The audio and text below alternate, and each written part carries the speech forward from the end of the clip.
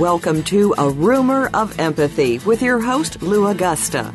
Lou is one of the premier empathy consultants in the community today. In this program, Lou and his guest experts will help you understand and expand your empathy. In doing so, you may discover a side of yourself that you never even knew existed. Now, here is Lou Augusta. Hi, this is Lou Augusta. Welcome to the show, A Rumor of Empathy. Today, my special guest is dropping the phone. Today, my special guest is Jonathan Brent, Executive Director of the YIVO Institute for Jewish Research in New York City. I understand he's dropping the phone literally. And so he may dial back in. Let me give a short introduction to who Jonathan is and the work he's doing. And from 1991 to 2009, Jonathan was editorial director and associate director of Yale Press. He's the founder of the world-acclaimed Annals of Communism series, which he established at Yale University Press in 1991. He's the co-author of Stalin's Last Crime, The Plot Against the Jewish Doctors, 1948 to 1953, from HarperCollins, and the author of Inside the Stalin Archives, At Last Books, 2008. Jonathan is now working on a biography of the Soviet Jewish writer Isaac Babel. Jonathan, welcome to the show. Thanks very much for having me, Lou. Hey, it's good to have you here. And I understand, between technical difficulties and scheduling, sometimes these things are extremely dynamic and challenging. But but we're going to make it work, right? Right, I mean, good. I'm going to say one thing: to err is human. To really mess things up requires the internet. So we're fully into that. But, we're here to acknowledge and in a proper way recognize and maybe even celebrate. Tell me about YIVO. You're the executive director there. Right. Hey, our listeners don't necessarily, it's founded by Einstein and Freud. What's it about? Well, YIVO, it's an acronym. It is the first Yiddish organization in the world that was founded for the purpose of studying the Jewish people of Eastern Europe and Russia. And, of course, the way East European Jews, who constituted the majority of Jews in the world at that time, that is 1925, how they influenced America and Germany and everywhere else. So YIVO actually stands for Yiddischer Wissenschaftlicher Institut. And those of you who know German, you know that Wissenschaft means science, scientific research. And that's what YIVO was devoted to. But at the same time, in 1925, it had a public function as well. It was not just research and scientific inquiry. It was also set to organize the education of the Jewish people of Eastern Europe and about themselves, about their history. It's very difficult for people who've grown up in the United States, for Jews and non-Jews alike, to realize that at the beginning of the 20th century, the Jewish people had no idea what their history was in Eastern Europe. And actually anywhere. They knew Talmud, they knew Torah, they knew rabbinic literature, they knew certain myths, but they had no idea how they got from the Sinai Desert to Warsaw. Yeah. And thereby hangs a tale, to say the least. Well, absolutely. And without that knowledge, a huge part of their actual identity was missing, because their personal actual identity cannot be replaced just by a religious identity. And that's what the founders of YIVO recognized.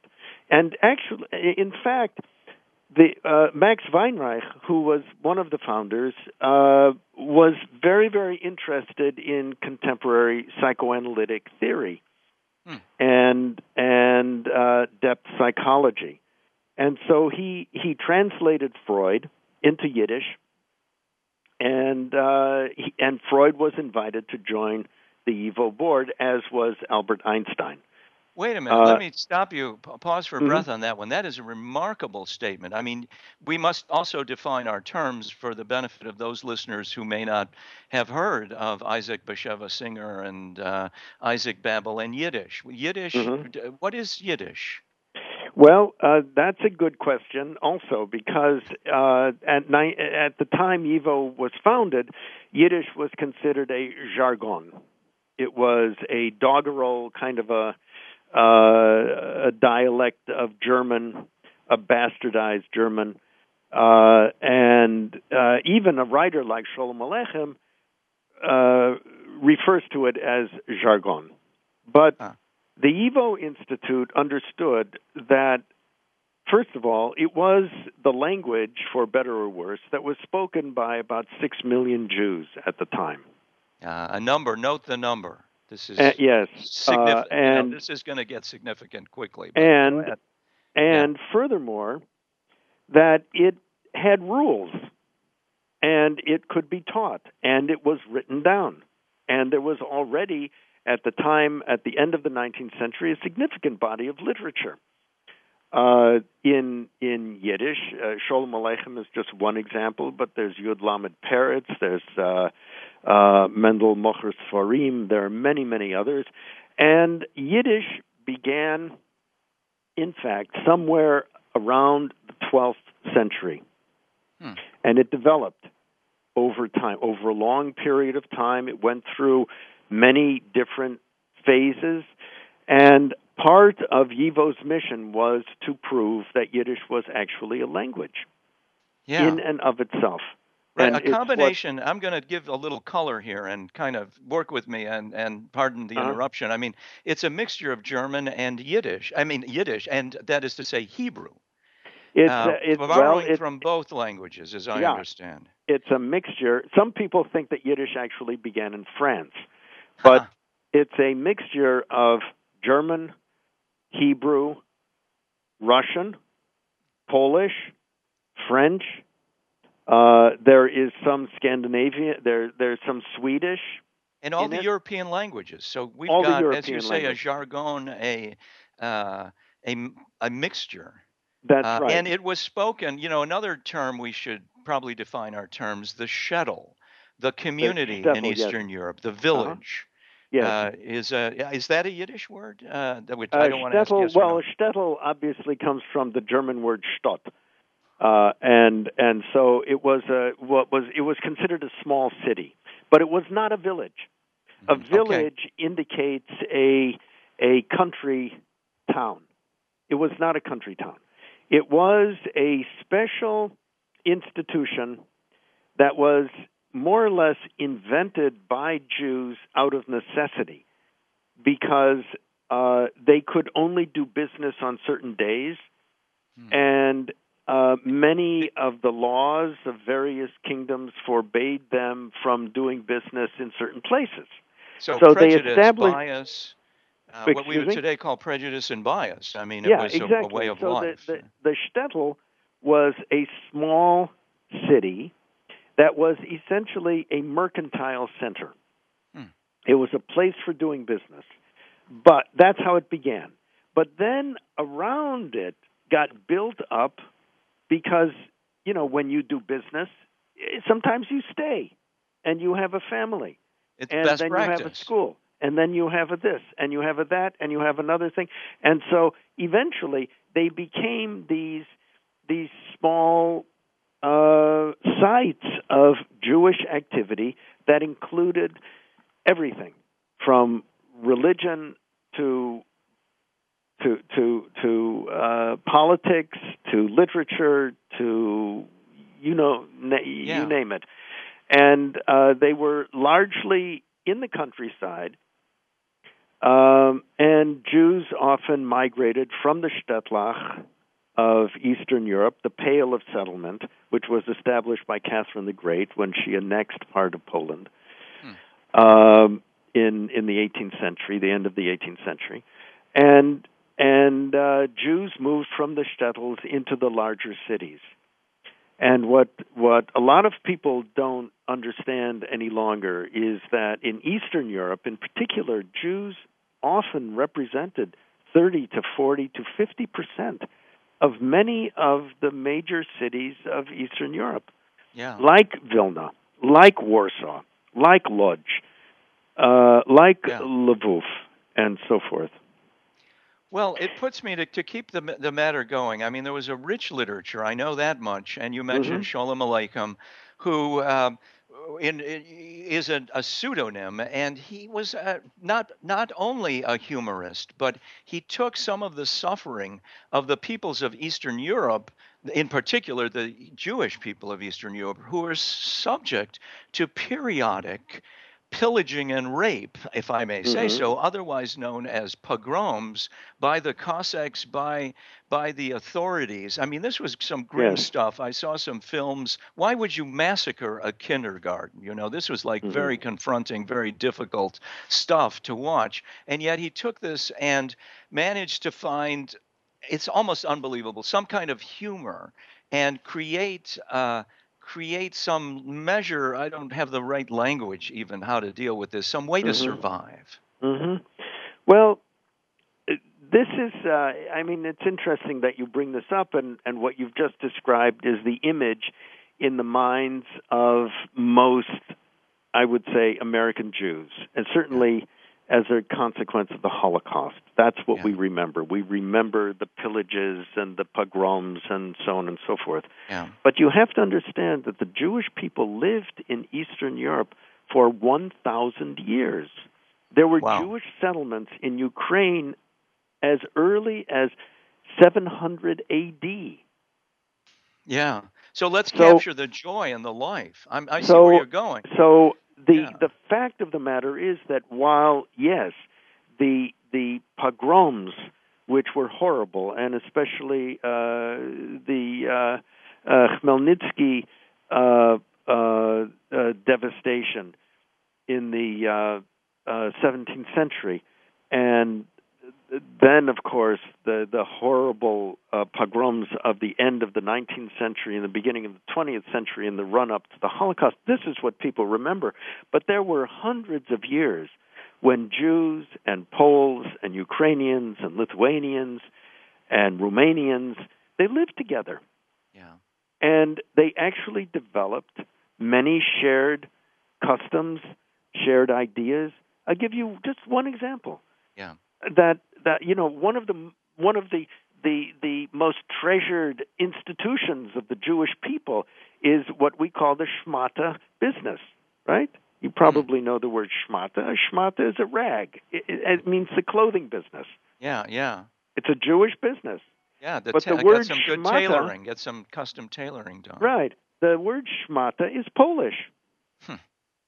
Amazing. We think of gefilte fish as a special dish for Passover, one of the most important holidays of the year. But gefilte fish is, in Russian, farshirovanaya riba, which is stuffed fish.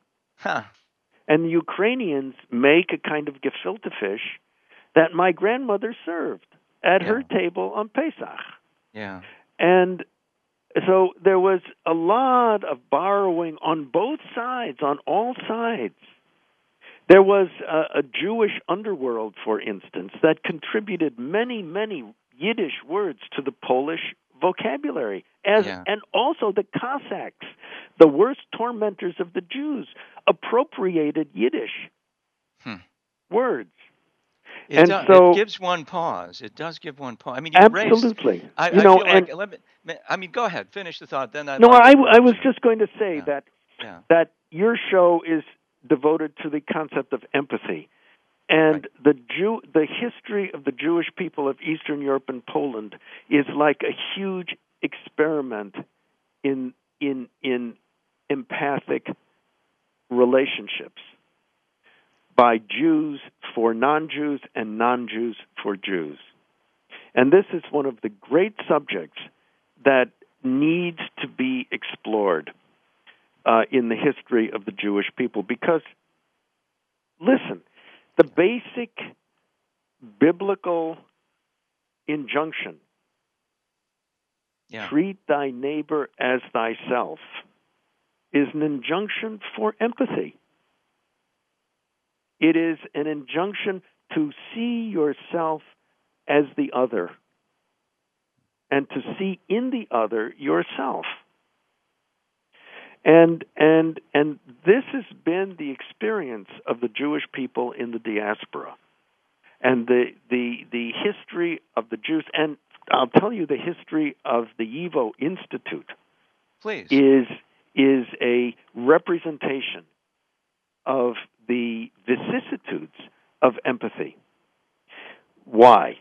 Well, in 1941, when the Germans came and they tore YIVO to shreds and they murdered practically everybody associated with the YIVO Institute, they seized YIVO's documents and they wrapped them up and they sent them to Frankfurt, Germany.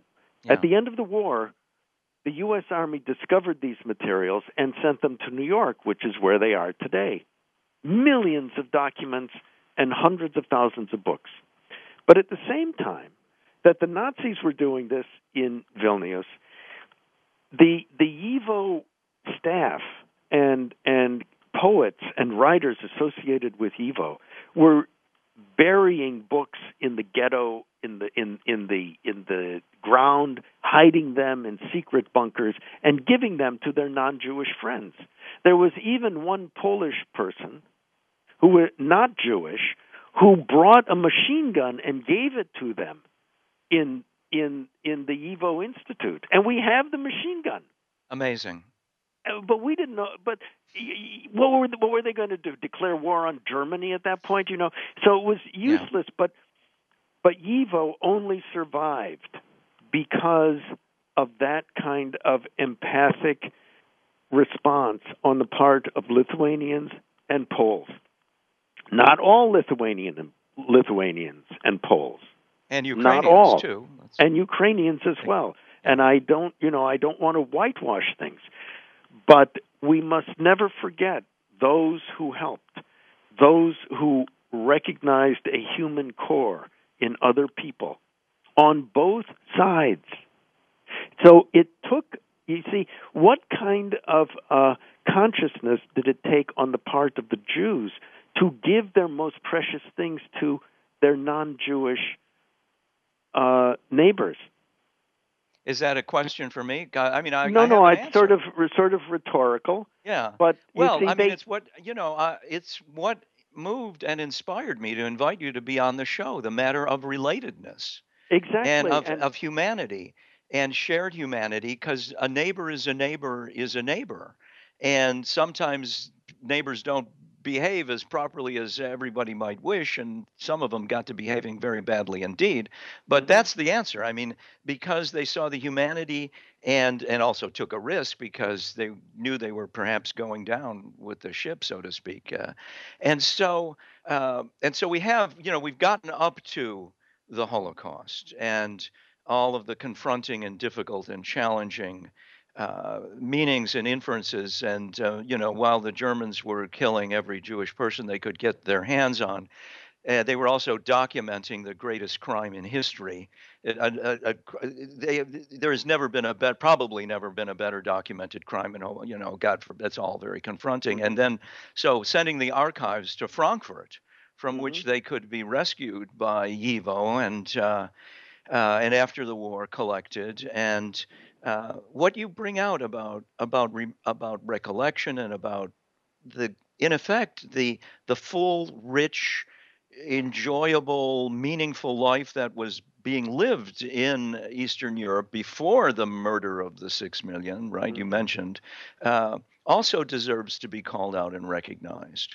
And I had less visibility to that, and I think our listeners probably have less visibility. And you see, that's what YIVO is devoted to. We are, even though we have the largest collection of primary source material in the world relating to the Holocaust.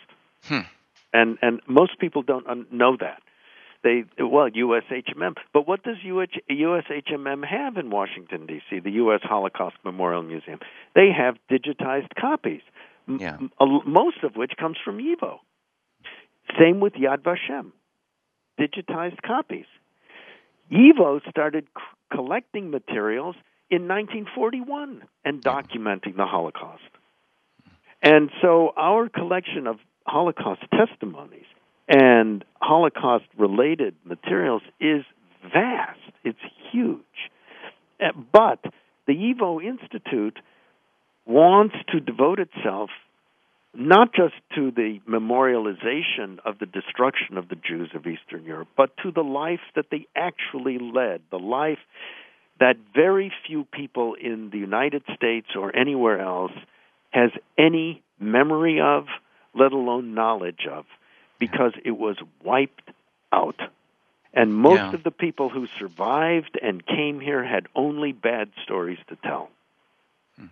You see? And there are a lot of great stories. I mean, this is a beautiful segue, Jonathan. Pardon me again for interrupting, but this is a beautiful segue to the title, the tentative title of this show, How Things Were Done in Odessa, which, of course, is maybe meaningless to some of our listeners, but is a reference to the story by Isaac Babel about how things were done in Odessa, literally, and you're working. So I segue here. I mean, we're going to have multiple conversations. You're working on a biography of Isaac Babel, or perhaps you say Babel. Either one I think works. And how, and this is about, among other things, the Yiddish mafia. What's going on there? I mean, talk about a list of colorful characters, right? I mean, I'm about to tell the story, but I don't want to, I want to get out of the way. And so here's like a segment. Here's a single document, which is not really in the archives, but it's a combination of black humor, humanity, tragedy. What are your, count me out here. Well, Isaac Babel has a very interesting position in this story because he knew Yiddish. His first language was Yiddish, and he was thoroughly educated in Hebrew and in the Torah and the Talmud and all of that, but he wrote exclusively in Russian. He wanted to be a Russian writer. He understood his place in the world as a Russian writer, and he wanted to be a Russian as much as he wanted to be a Jew. And so these two identities are constantly contending within him. But in his Odessa stories, he opens up a world of Jewish life far different from anything that Sholem Aleichem or any of the other Yiddish writers you can imagine wished to tell, the life of the underworld. And indeed, there was an underworld. Look, Bugsy Siegel didn't come out of nowhere. And Las Vegas didn't come out of nowhere. And Hollywood didn't come out of nowhere.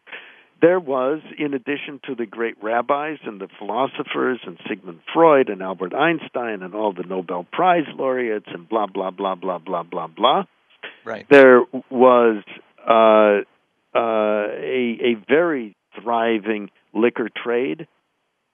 There were Jews in various criminal organizations. There were brothels. Look, YIVO has a collection of Yiddish pornography. And so wait a minute. I get to use my one joke. 50 Shades of Oy Vey. How am I doing? But not 50 Shades of Grey, which has hit the theaters too much, whatever. It's 50 Shades of Oy Vey here. So yes, there was even Yiddish pornography. And why should there not be Yiddish pornography? Why should the Jews not be human?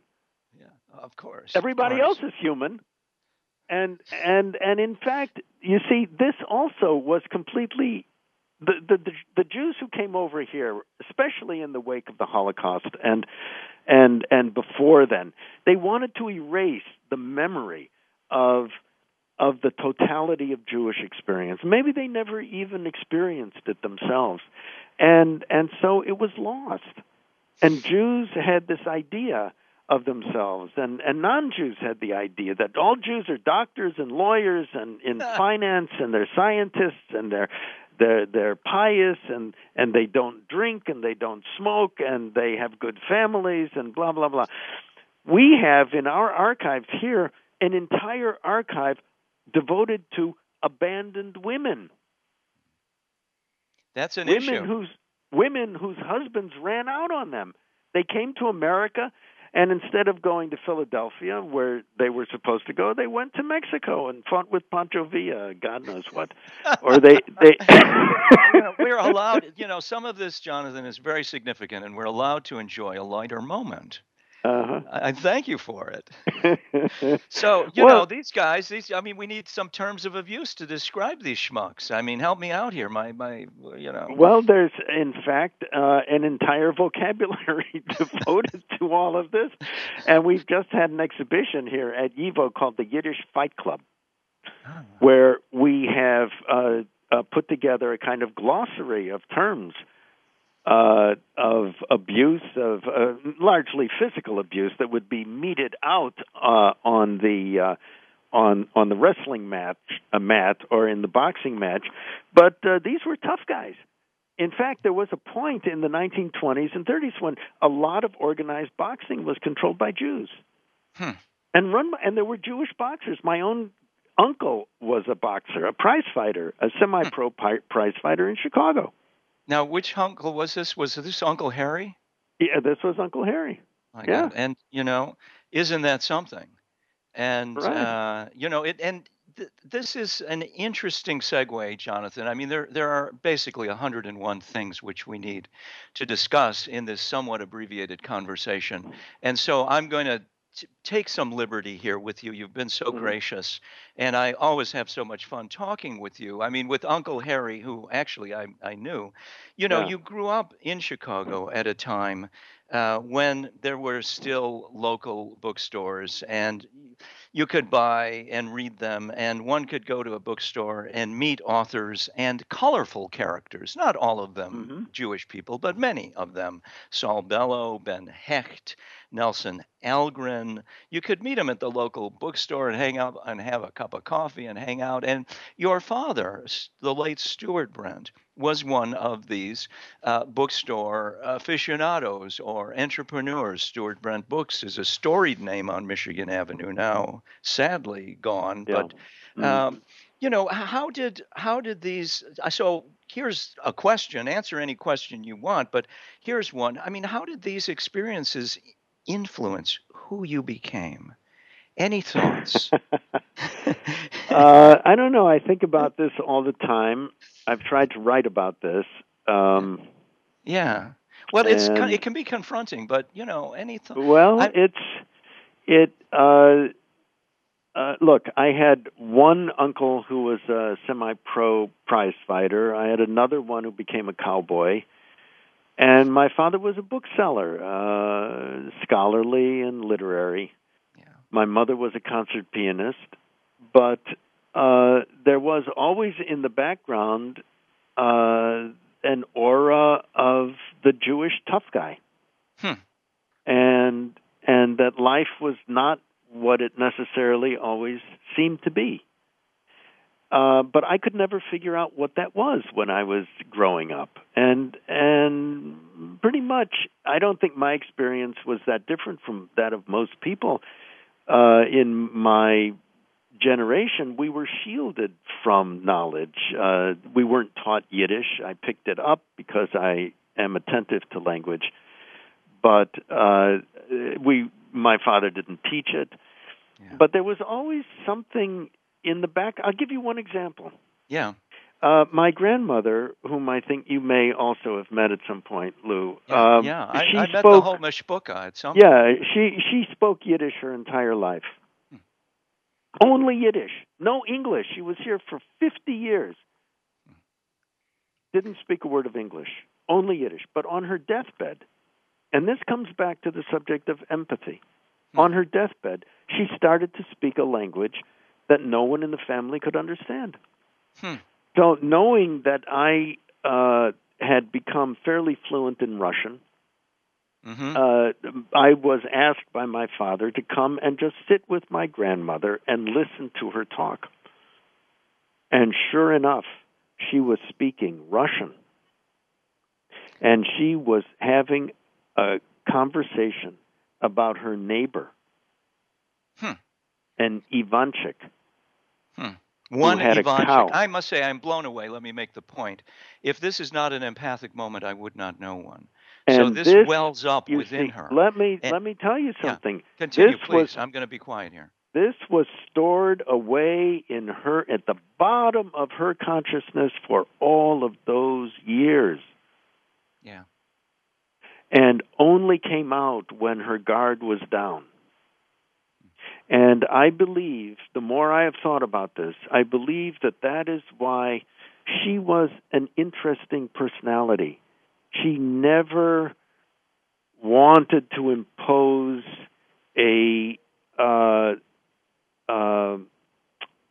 restrictions on her children. She did not object to their going out into the larger world. In the case of my father, my mother was Jewish, but after her death, he married a non-Jewish woman, and my grandmother was completely open to that. Yeah. At a time when many of the elderly people from Eastern Europe and Russia would have looked with abhorrence on something like this, she was open to it, and I think I've begun to understand why, because in her youth, in that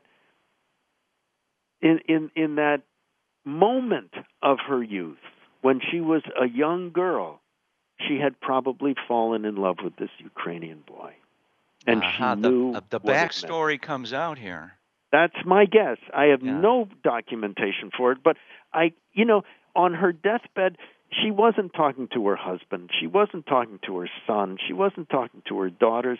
She wasn't talking to God. She was talking to this Ukrainian boy. Yeah. Well, can I reflect on that? Because in some ways, telling a story is one of the things that we do to make our experience a whole, to make it into a whole and complete entity. I mean, Isaac Babel is telling stories and creating, transforming humor and a random gunshot and tragedy, and this wells up. I mean, it's a deeply moving narrative, and she had something to communicate to this young man to complete her life and her experience. I hypothesize, right? I mean, as you say, you never know for sure. It's just a moment in time, and it's so great that you could be there. And a lot of Russian and everything, right? I'm amazed. I'm overstimulated. I'm sorry. Go ahead. I could make out what she was saying. Yeah. It was kind of amazing. It was the longest conversation I ever had with my grandmother. Wow. Because I could never talk to her in English. Yeah, right. All of a sudden, we're right? communicating in a third language. Well, I mean, and just to make the point, this is not uncommon of those who were growing up in the 1950s and 60s, and perhaps a little beyond. I had a very dear Italian grandma who spoke fluent Italian all her life, and then retired to Florida City, Florida, and the Mariel boat lift from Cuba, and the Italian then blended into Spanish, and it just worked just fine. She had a rich social life and communicated with everybody she needed to communicate with, as long as it really wasn't in English. If she needed in English, she got my father or myself. It sounds a lot like that, and so I can totally, parallel experience, but. Well, it's a treasure. I mean, it's a precious. I mean, really, not to lay it on too thick, but it's a great moment that you had this experience with her. Yeah. And that's to be treasured. And it is, about empathy. And I appreciate your calling that out. Empathy, and it's about our humanity and relatedness. And I would say that it is at the bottom of so much of the Jewish experience of Eastern Europe, because the Jews had, despite all of the propaganda of a secluded community, an isolated community, blah, blah, blah, they could only exist by virtue of the the goodwill of the people around them, and reaching a point of a shared experience, and that is embedded in, I believe, the values of the Jewish diaspora of Eastern Europe, which is why that is a culture, from my point of view, that we need to know more about. And YIVO, that is YIVO's mission,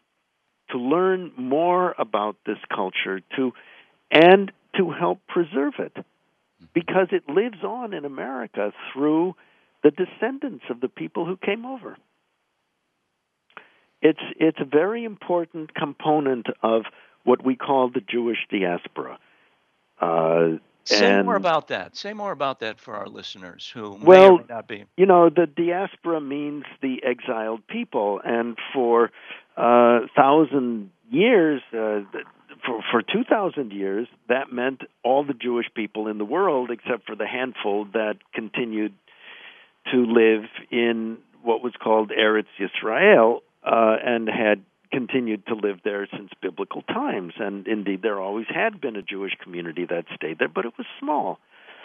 Most of the Jewish people left. They went to Rome, and from Rome they went to Germany, or from Greece they went to Germany, and from Germany they went to Poland, and they went to Spain, and they spread out all over the world. There was a Jewish community in India, for instance, and that was all called the diaspora. And however, by the middle of the 19th century, the highest population center of the Jewish people in the world was in Eastern Europe. And throughout the lands of Eastern Europe, including the Russian Empire, there were some 6.5 million Jews. Yeah. And these people existed for 1,000 years in the midst of communities which, by and large, are stigmatized today, and not unrightly because of the Holocaust and so forth, because of all of the horrendous tragedy that took place, as largely anti-Semitic. But despite whatever it is that the church taught, despite whatever it is that their nationalistic leaders taught, despite all of that, there was some way by which Jews not only defended themselves, but they thrived as a community. The contribution on all sides. And we have the documentation that proves it. We have the documentation that goes back to the 17th, 16th centuries that proves, without a shadow of the doubt, that the Jewish people was never as isolated as it often has been made out to be. That there was always a great interest within, at the very core, even within the core of the religious community, in finding outlets and in making connections. Let me give you one story, and this is from Sholem Aleichem's memoir. Sounds good. We have about 3 minutes left. Give me the story. Okay. Sholem Aleichem is a young boy, and he had a very pious Uncle Pinny, who was a chassid.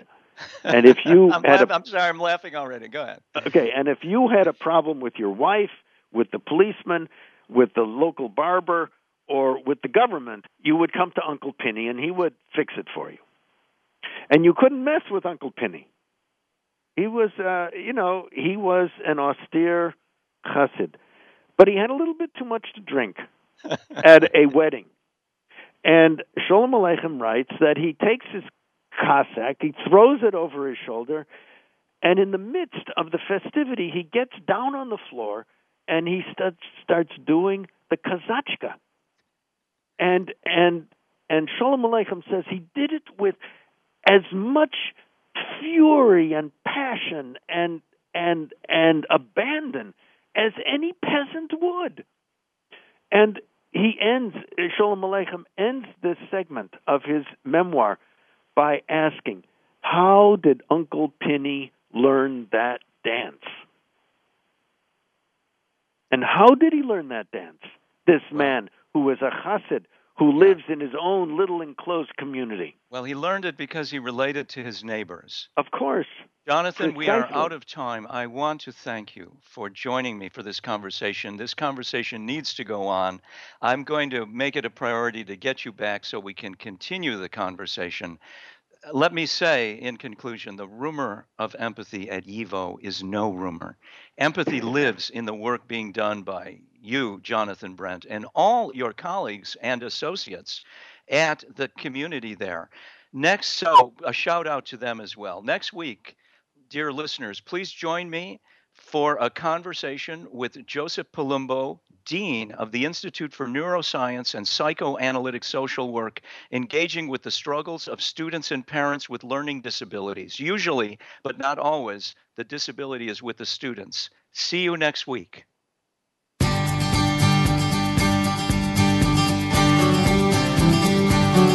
Thank you for tuning in to A Rumor of Empathy with Lou Augusta. Please join us again next Wednesday at 10 a.m. Pacific Time, 1 p.m. Eastern Time on the Voice America Empowerment Channel. We hope to see you again next week.